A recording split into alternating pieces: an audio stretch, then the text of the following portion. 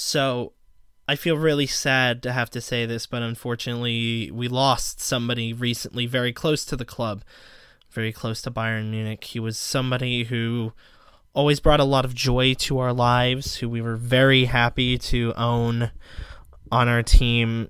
He just provides so much joy, and it's really sad that he's gone now. Tom, don't you agree?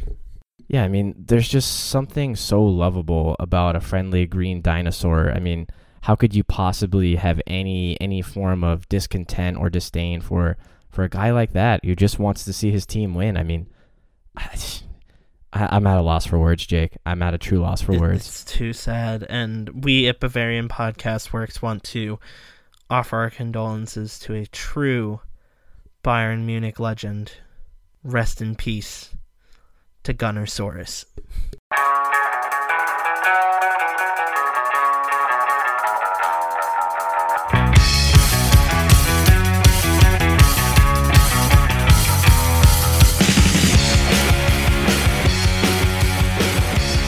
Hello and welcome into yet another episode of Bavarian Podcast Works, where today we take a look at Bayern's most recent game against Hertha Berlin. We take a look at how Bayern did in the transfer window. We will skip over the Super Cup because that feels like so many years ago. It's weird how in this pandemic the weeks turn to years, and it feels like it's been at least a year since Bayern defeated Borussia Dortmund in the Super Cup. But we're not going to be talking about that. We're talking about Hertha, talking about transfers. And then we get to go on like a weekish hiatus because we're not going to really be talking much about Germany's qualifiers. But I'm joined by Tom Adams. Tom, how are you feeling on this Tuesday night? I'm doing well, a little on the tired side. Just as you had mentioned, it feels like during these pandemic times, time is completely warped, and it feels as if Bayern Munich has played about 50,000 games in the span of 2 weeks. But you know what? We're taking the higher road by skipping over a chance to take a dig at Dortmund fans and our friends over at Fear the Wall for, winning the DFL Super Cup trophy over them, taking the high road, so to speak. But nonetheless, it's good to be back and talk about another Bayern Munich win and some crazy, crazy transfer stuff. So we're first going to, as I mentioned, talk about this game. On a wild weekend, right? We saw Manchester United lose to Tottenham 6-1. We saw Tom go to bed very, very happy after Liverpool lost to Aston Villa 7-2. I truly think that this Bayern-Hertha Berlin game deserves a lot more credit than it's getting because 4-3 is a wild scoreline. But I will give credit to Hertha Berlin fans and Hertha Berlin as a club. This really was, I think, the best Bundesliga game of the season so far from everybody. It was such a tight match. It was such a close game. And a lot of credit needs to go to the Hertha Berlin back line, right? Alexander Schwolo, despite the fact that he let 4 goals in, had a beautiful game. According to Who Scored, he had a better match rating than Manuel Neuer did, and I kind of agree with that. The team itself is really good.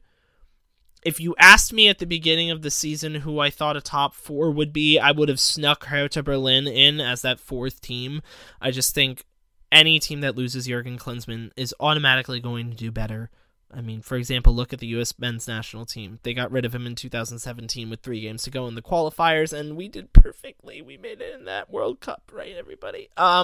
So, starting off, 40th minute, it took a really long time for Bayern standards to get the scoring going in this game. Robert Lewandowski chips one in, 40th minute, 1-0. Going into the half, it was 1-0. Should be noted, it should have been 2-0. If not for Thomas Muller getting slightly offside from this beautiful ball from Chris Richards. But Chris Richards did get his assist. He got his assist in the 51st minute, sending another ball into Lewandowski, who chipped it in. Not chipped it in, but chipped it in from close, if you know what I mean. He didn't chip it over the goalkeeper. You guys know what I mean. 51st minute, 2-0. Jean Cordoba, just 8 minutes later, beautiful ball in from Mateus Cunha, and Cordoba converts it to make it 2-1. 71st minute, Cunha scores his own off of an assist from Piontek to make it 2-2. 85th minute. Thomas Müller sends in a beautiful low ball to the back post. Robert Lewandowski sends it in. 85th minute. 3-2. Bayern Munich. 87th minute. A young Hertha Berlin player by the name of Jessic Nankamp comes in, and then 1 minute later, 1 minute after he comes on, he scores the goal after an assist from Maximilian Mittelstadt. 3-3 going into added time, into stoppage time, and then there's a penalty in the box. And for Hertha Berlin fans, this is a bit controversial, but we'll get into this later. There's a penalty in the box. Robert Lewandowski steps up, and he does what he normally does. He converts it. 4-3, that's the end of this game. Tom, what are your thoughts on Bayern's performance throughout the day? Avoiding Lewandowski and avoiding the back line, because we will get into those separately in a little bit. As bizarre as it may sound, I have to agree with you with the Hertha Berlin backline, too. You know, they're a team coached by Bruno Labbadia that I've been impressed with, for all things considered, since the Bundesliga's restart last May. And it's very funny to say that for a team who conceded 5 goals against Eintracht Braunschweig in the DFB Pokal first round, and then 3 goals against Eintracht Frankfurt earlier in the league, and obviously 4 goals against us. But you could just tell by the way, the back four, Mittelstadt, Diedrich Boyata, Niklas Stark, Peter Pekarik, I noticed almost every time they cleared a ball out for a corner kick or a goal kick, to disrupt a Bayern cross, they were just really G'ing each other up, high-fiving each other aggressively, and you could tell that was part of their game plan. I was going to I made a mental note, Bruno Labbadia certainly must have looked at the game plan that Sebastian Hoeneß used against us for our 4-1 loss against Hoffenheim, because I noticed a lot of similarities. And I've heard a lot of commentators talk about this, where Bayern have a tendency when they're going forward against a team that's deploying a deeper block, they have a tendency to sort of overflow the middle of the field and not use the width enough. And I thought that this was on display a lot in the Hertha Berlin match. And what happens is it makes it very easy, or easier, I should say, to defend. You can just pack the box in and around the 18-yard and the 6-yard box, and you're forcing the play.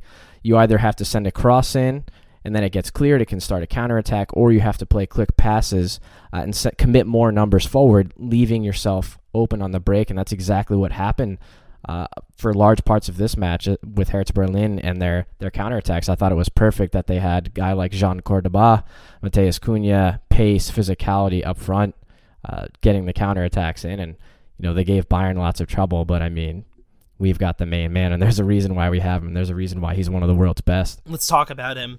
He had a phenomenal game, and I want to touch on this penalty. Just in my own Twitter conversations, I had engaged with a Hertha Berlin superfan. Shout out to Hahol Hannah.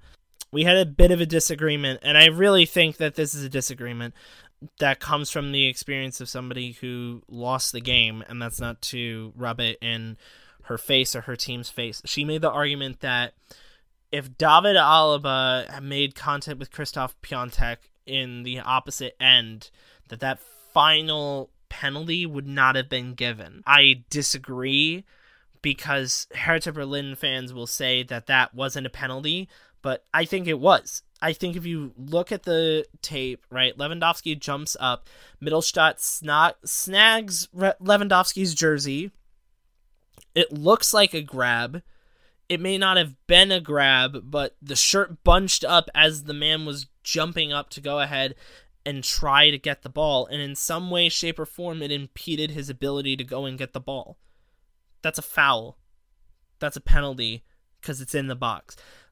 I think that if somebody on the back line of Bayern Munich did that, I don't know necessarily whether or not it would have been a penalty, but I personally think it should have been a penalty if the same thing happened in reverse. Whether or not the referees would have seen that is one thing. But, I mean, I'm just of the opinion that anybody gets tackled in the box when a ball comes right into them in any way, shape, or form, and it impedes them from getting the ball, it's a penalty. It's a penalty, no hesitation. It doesn't matter who's wearing the jersey. But I guess that makes me better than some of the referees in Germany from anyone who's a non-Bayern fan standpoint that is listening to this podcast. But that doesn't distract from the fact that Robert Lewandowski had his best game of the 2020/2021 season so far in this game. Undoubtedly, 4 goals scored for Bayern Munich on the day, all 4 of them coming from Lewandowski, including that penalty. Tom, what did you think of the day that he had? Yeah, I think he must have taken a look at the runnings for the Torjäger Kanon at the end of the season and saw that Kramaric was ahead of him, and he thought to himself, you know what, I've got to cover my tracks here and get as close as possible to him, and now he's only 1 goal behind. I believe Kramaric is at 6, and Lewandowski's now at 5, having scored another goal against Schalke in the opener. But, this game just kind of highlighted his finishing ability and his nose for goal. And if you can recall, Schwallow was forced to make, that's kind of a tongue twister. Schwallow was forced to make a handful of saves early on. I can remember one in the 8th minute. That was a little bit of a 1v1, and he made himself large. So this very easily could have been 5 or 6 goals for Lewandowski. Let's not forget. Brilliant cross from Richards on the second goal. Only the best strikers in the world are going to take that touch, set themselves up, and get that kind of trajectory and pace on a shot when they're off balance like that. First goal was pure instinct. The ball fell to him. Diedrich Boyata botched his clearance a little bit, but you know what? You can be in the right place at the right time, but if the instinct isn't right, that's going miles over the crossbar, wide left, wide right, you name it.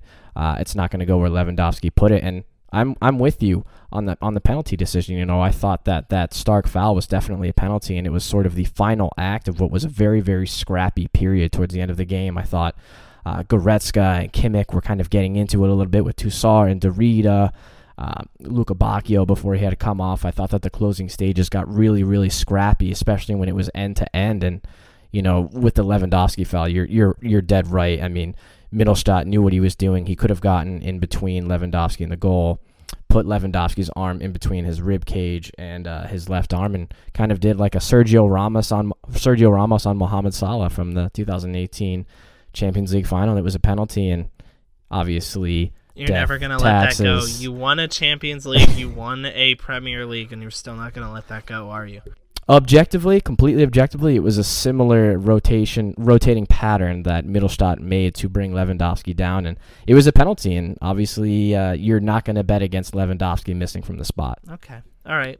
We can understand that you're still angry about losing the 2018 Champions League, but you know what? And yes, I still do not like Sergio Ramos, if that's what your follow-up question is. No, it's not, because any person that loves football hates Sergio Ramos, right? Yes. An ex of mine was a diehard Real Madrid fan, and even she couldn't admit the fact that Sergio Ramos was. She could admit to the fact that Sergio Ramos was an incredibly dirty player. But that's it. That says it all right there. Speaking of Sergio Ramos, let's talk about the back line. Bayern Munich's back line have had a really tough go at it over the last couple of days. 3 goals conceded in this game. They basically had to go to extra time of the UEFA Super Cup. They didn't seem the strongest in that Dortmund game. Tom, what needs to change along this back line, right? Bayern weren't able to get a lot of reinforcements in the defense. We will get to them later in terms of acquisitions at the transfer deadline, but what's going on with these guys on the back line? What's up with Alaba? What's up with Boateng? What needs to change? Yeah, we knew that there's going to be rotations. There's no getting around the schematics of what this season is going to look like. The circumstances are very dire. There's going to be games, multiple games, lots of English weeks, so there's going to be rotations. But for me, what needs to happen is just accountability, and I think we need to see a lot more of what we saw from the Bundesliga restart onward from guys like Boateng and Alaba, commanding their teammates, telling them where to be, being in the right positions. It's a little concerning for me that for the second Bundesliga match in a row, we've given up a goal on a set piece. I don't like that. You have every opportunity to get it right. You have every opportunity to get the right communication across when you're setting up the defense for a set piece. But you know what? For that first goal, we let Cordoba run right through, and we made it way too easy. And on the second goal, it's just, I was mentioning to you earlier, it's like there was 4 or 5 Bayern Munich players around Cunha, and he just walked right through, and it was almost as if Boateng, Alaba, Hernandez was looking at the other player next to them saying, oh, that person's going to go commit. and none of them did, and they gave Neuer no chance. It was a 1v1. I know that Neuer has been very, very good in 1v1 situations so far this season, but Cunha put it right in the bottom corner, giving Neuer no chance. And for me, there just needs to be so much more accountability. And I was impressed with Chris Richards. I thought he was hardly at fault for any of Berlin's 3 goals, but they need to find a way to keep that leadership and that veteran communication, even when they do have to make these rotations, because, as I mentioned, that's going to be the case for large parts of this season. I think one of the other issues, not necessarily issues, but a problem with communication, right?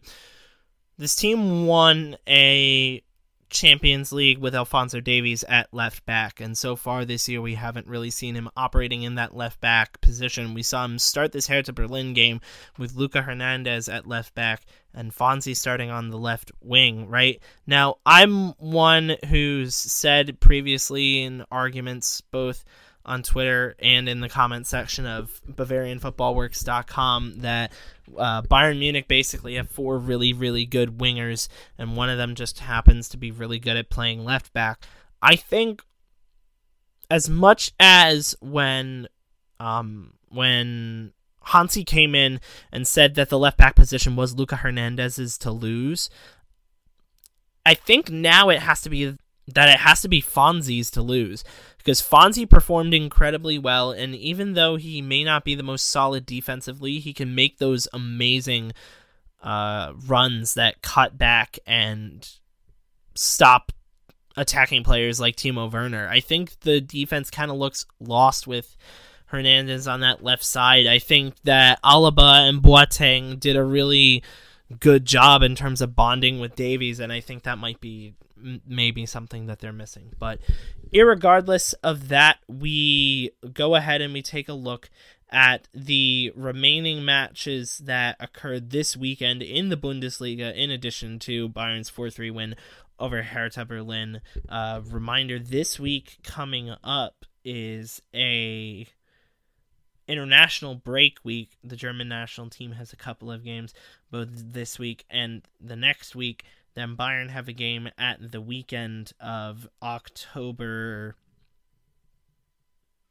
16th to the 18th. And then the week after that, ladies and gentlemen, first Champions League matches of the season, coming very late November. But anyway, 4-0 win for Union Berlin over Mainz at the Fürsterei on Friday, October 2nd. Saturday, a 4-0 beatdown for Borussia Dortmund over Freiburg. 2-1 win for Eintracht Frankfurt over a pretty decently looking Hoffenheim team after Hoffenheim were up 1-0 at the half.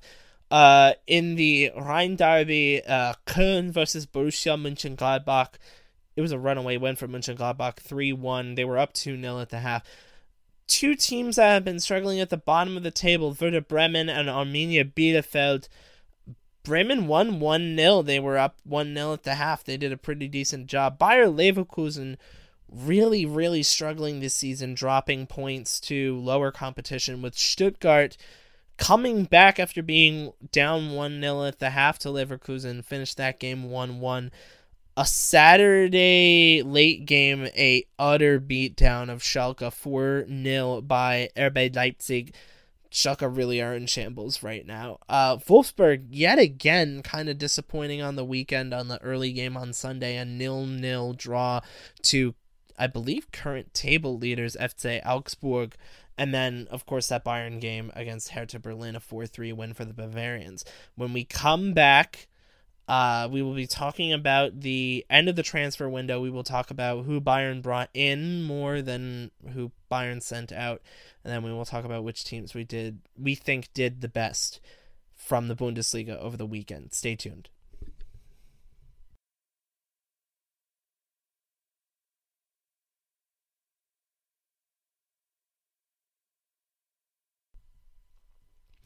Welcome back, and now we cover our Bundesliga and Bayern Munich transfer window recap heading into the international break. The transfer window has shut as of yesterday when we were recording this podcast.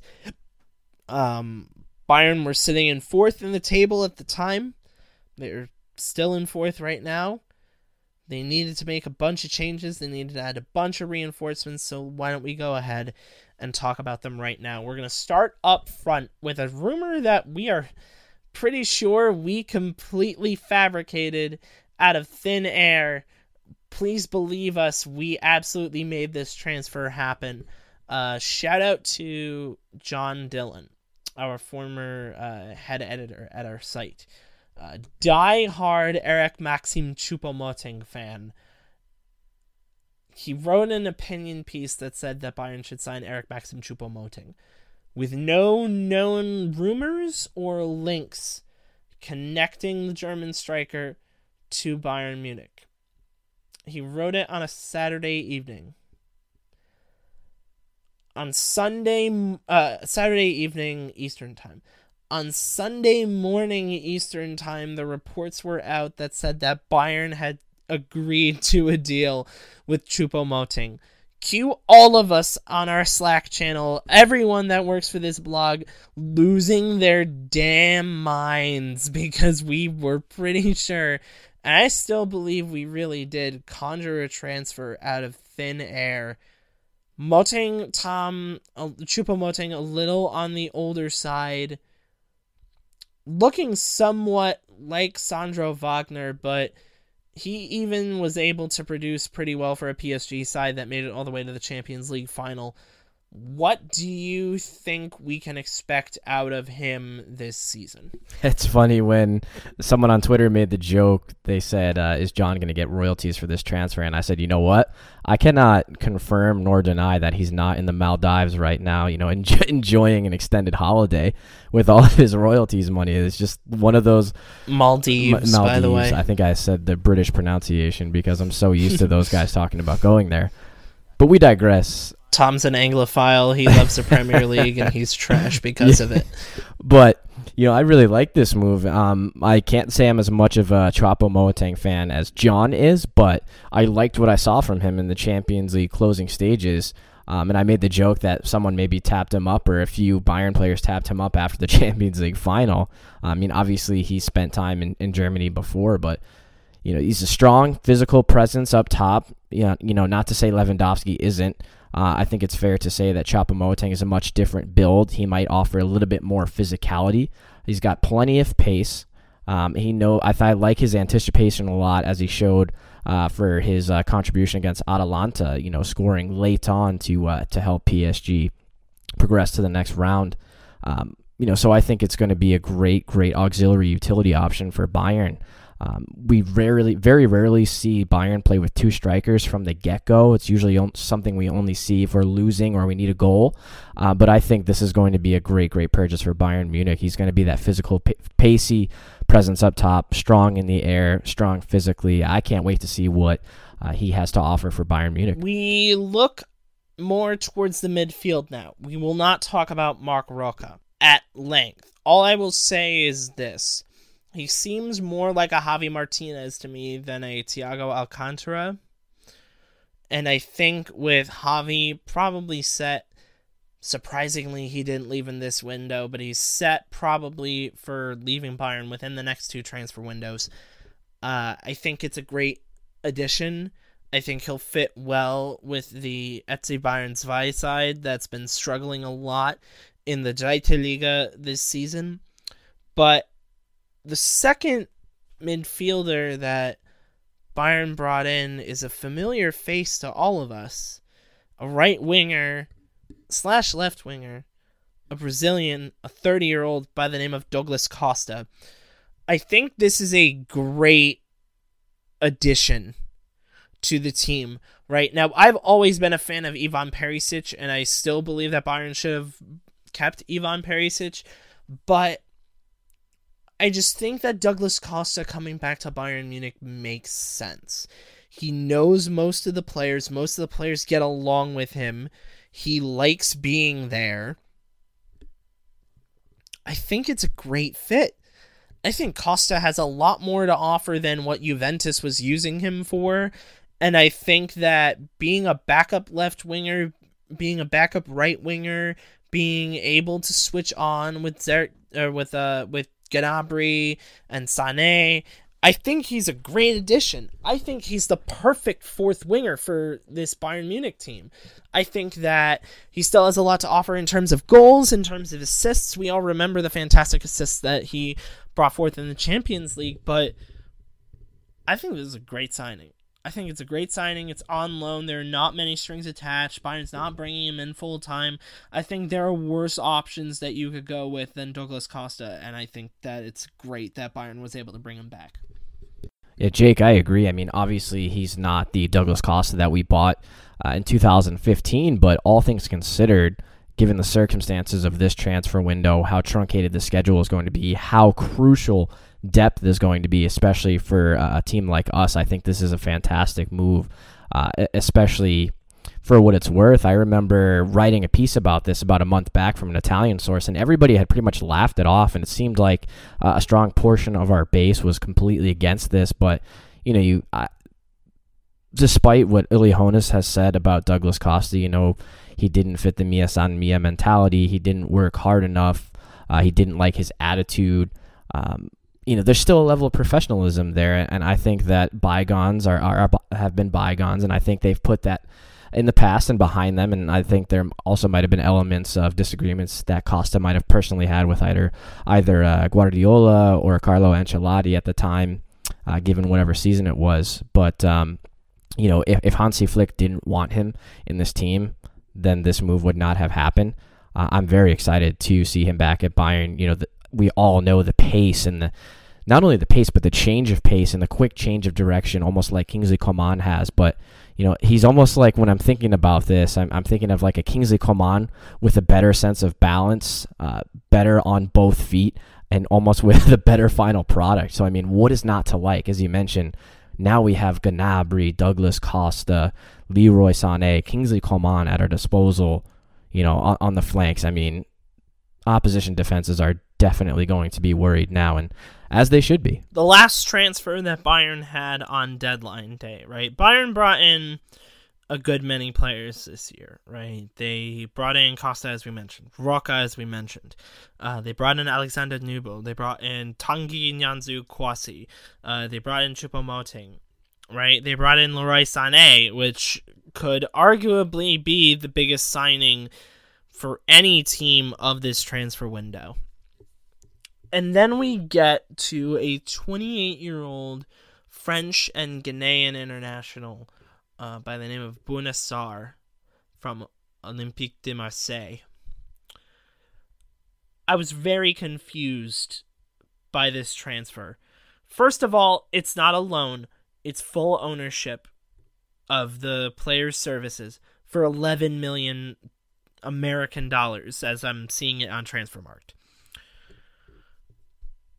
I was very confused at the time the announcement happened. I'm still a bit confused now, but I have a bit of a theory.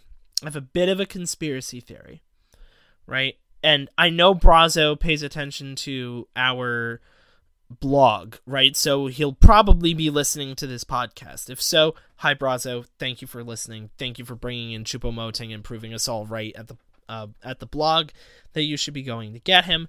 But and keep the beard, Brazo. Keep that please thing going. Keep the beard. Please keep the beard. It's a beautiful beard. You have to keep the beard. Here's my theory, right? And Brazo can hit me up on Twitter if I'm completely wrong. I feel like bringing in Bouna Sarr was less about bringing him in than it was letting Mikhail Cuisance go to somewhere, right? I think that Bayern probably, again, this is all just theorizing.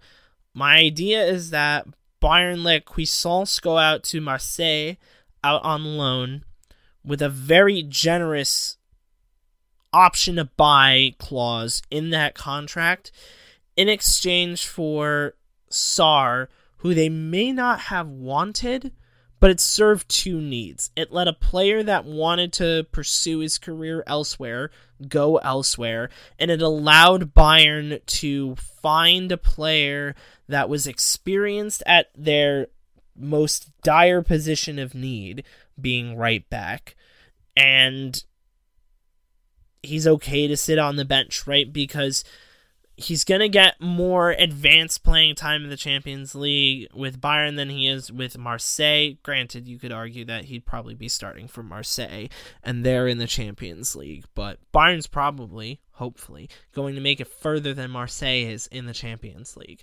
Not to mention, I think it's been a while since Marseille has won Ligue 1 or even the Coupe de France, and I think he probably realizes that at 28, he's probably going to earn more titles with Bayern Munich than he is with Marseille. I think that 11 million is a really steep price tag, but again, I think that it was a case where Bayern wanted Marseille to take somebody off their hands, and they needed a position filled at right back, and so they took the best right back that Marseille had and let Cuisance go to the south coast of France. That's my theory. I don't necessarily know if it's right, but I really do feel like that transfer was more about Cuisance leaving than it was bringing Sarr in. And that's not to discount Sarr and say he's going to be a bad player for Bayern Munich. I really hope he does well, right? But at this point, Bayern don't need starting right backs. They don't even need starting right backs of the future. They just need people that can be able to come in off the bench and perform routinely every day of the week that they are brought in, and they need to be there and just show that they can still perform well. And I feel that Sarr has the potential to be that player. And whether or not it's going to work out for him, we'll see. But for now, I really hope that he does well. Yeah, I mean, from our standpoint, this has to be, hugely about depth and versatility. And Jake, I do agree with you there. I mean, most transfers normally, most transfers when we're not in a pandemic have a lot of moving parts. In the transfer market, in certain transfers, when there is a global pandemic in these circumstances, there's even more moving parts. So I definitely think that the Cuisance move back to Marseille definitely had a little bit to do with this Bouna Sarr acquisition, and it might have been a part of the deal, whether either club is going to come out and say it or not for whatever optics reason they may or may not have. But, I think this is exactly what Hasan Salihamidzic, Hansi Flick, and Bayern's front office is sitting down looking at. I do not watch a lot of Ligue 1, so therefore I do not watch a lot of Olympique Marseille. However, I do like a lot of their players. I'm a big fan of Florian Thauvin. I think he's a world-class player. And from what I've read about Sarr is, while he is primarily a right back, he does also possess the versatility to play as a right wing back, so perhaps more of an advanced winger, and also center back. So I think that this is something that was definitely going off on Hansi Flick and Bayern's radar, in the sense that, it's added depth for that right back position in case Benjamin Pavard gets more injuries this season, or if he gets fatigued with the truncated schedule. Yes, Chris Richards made his senior team first start and debut in the Bundesliga, and to great effect, but there hasn't been a run of consistency yet at that level from him. So do we want to rely on him to be the de facto backup for Pavard? While I do love him, and I think he's going to be a fantastic player, that might not be a bet that Hansi Flick is willing to make right now. So with all things considered, Sarr is a fantastic acquisition. I'm a little skeptical about the price as well, as are you, Jake. But then again, that's why we're not getting paid the big bucks to be on Bayern's front office, and these guys are. There's a lot of decisions, and there's a lot to all of these decisions that are made that we won't necessarily know about.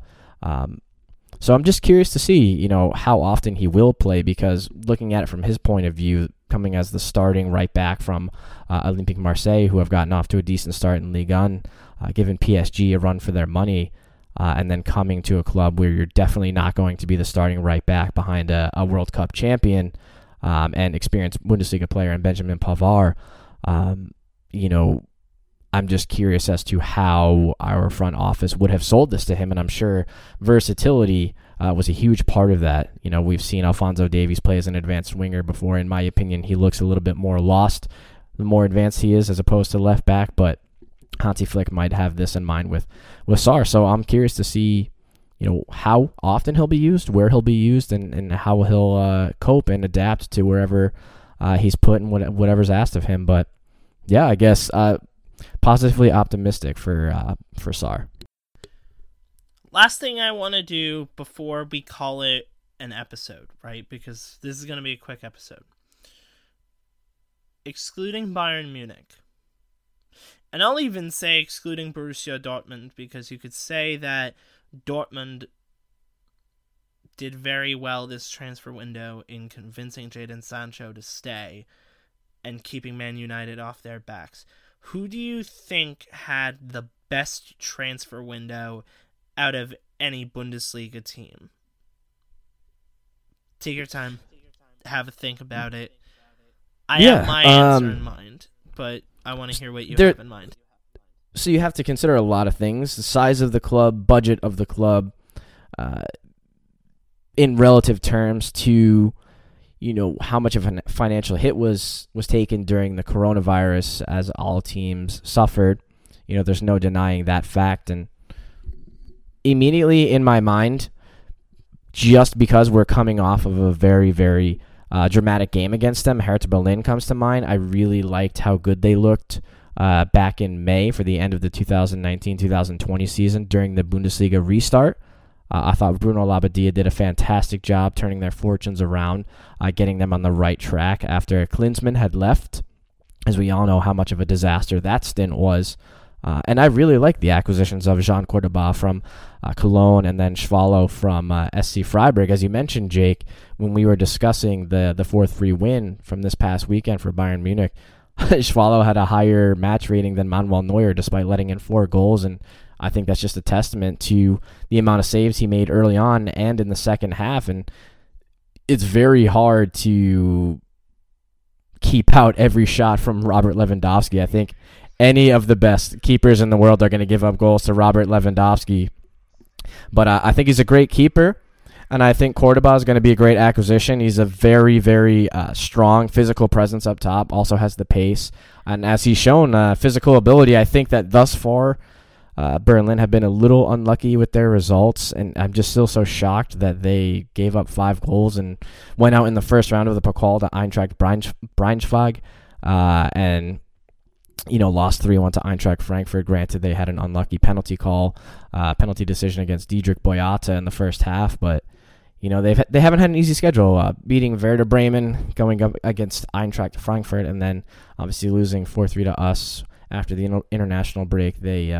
They host Stuttgart, so I'm hoping they get back in the win column there. But yeah, I think those are just 2 great buys. I also was impressed with now the Dutch guy. I do not know exactly how to pronounce his name. Deovasio Zeefuik. I thought that he played rather well against us despite being a defender and Hertha Berlin giving up 4 goals. He came from FC Groningen, where Arjen Robben currently plays. So I would say it's been a quietly good transfer market for Hertha Berlin. A lot of these Bundesliga clubs, as you mentioned, other than Bayern and Dortmund, do not have the biggest budget, so it's a very, very difficult thing to gauge. But in my opinion, I thought they did well, all things considered, and I'm curious to see how they'll do and if they'll be able to get back in the win column after the international break and get a run of form going. I really, really am jealous about how good RB Leipzig's window was. You saw them lose a bunch of players over the summer and into the fall, because here we are, we're at the fall. They lost the chance to re-sign Patrick Schick, and now he's playing on a rival team in Leverkusen. Not rival, but you know what I mean. They weren't able to keep Ethan Ampadu. They lost Hannes Wolf out to a loan. They sent Ademola Lookman out on loan. And of course, they lost Timo Werner to Chelsea. And the question that was writing on the board at Leipzig and over Julian Nagelsmann's head was how were they going to replace everybody and make that up. They didn't need defensive reinforcements, but they went out and they got one of the best young German right backs in the game right now in Benjamin Heinrichs. And I emphasize young because I know somebody's going to say, oh, it's Joshua Kimmich. Heinrichs is younger than Kimmich. I didn't make an incorrect statement. They brought in a Hertha youngster named Lazar Samardzic, I think. He seems very promising. They brought in a young goalkeeper from Las Palmas and Josep Martinez. They brought in a Korean youngster from Salzburg named Hee Chan Hwang. Korean fans out there and East Asian fans out there, go ahead and butcher me on Twitter if I pronounce that incorrectly. They brought in a 24-year-old Norwegian youngster from Crystal Palace named Alexander Sorloth.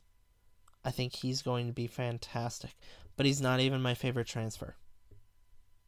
Because my favorite transfer is Justin Kluivert from Roma on loan with a good option to buy for this Leipzig team. If I'm a Leipzig fan, I'm absolutely losing my mind. First of all, the son of Patrick Kluivert is coming to the team, right? For a team that doesn't have a lot of history and credibility in the world of European football, having a name like Kluivert on your team is going to do amazing things for your brand and for exposure to the world. Because if we've seen in recent history youngsters of world-renowned players from the 90s, right? Wink, wink, Marcus Thuram. Justin Kluivert is just as easily impressive. He's been doing pretty good things for Roma so far in the minimal playing time he's got. Now he's going to go off to Leipzig.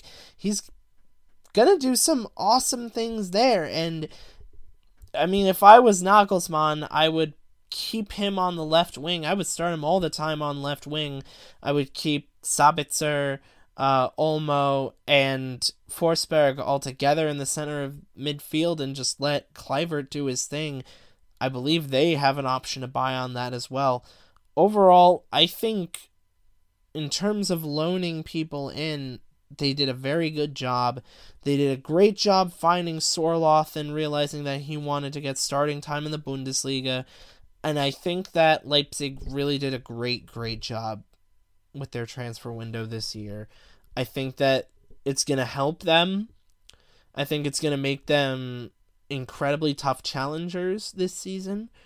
And if anything, it'll make me watch them more. I think they'll be incredibly fun to watch with the players that they have right now. But that's for a different time. And that's going to wrap up this episode of the podcast again. I don't believe we'll be doing an episode of the podcast next week, but if we do, it's going to be like a special kind of thing, previewing the Champions League, most likely. But don't hold me to that. Yeah, sure.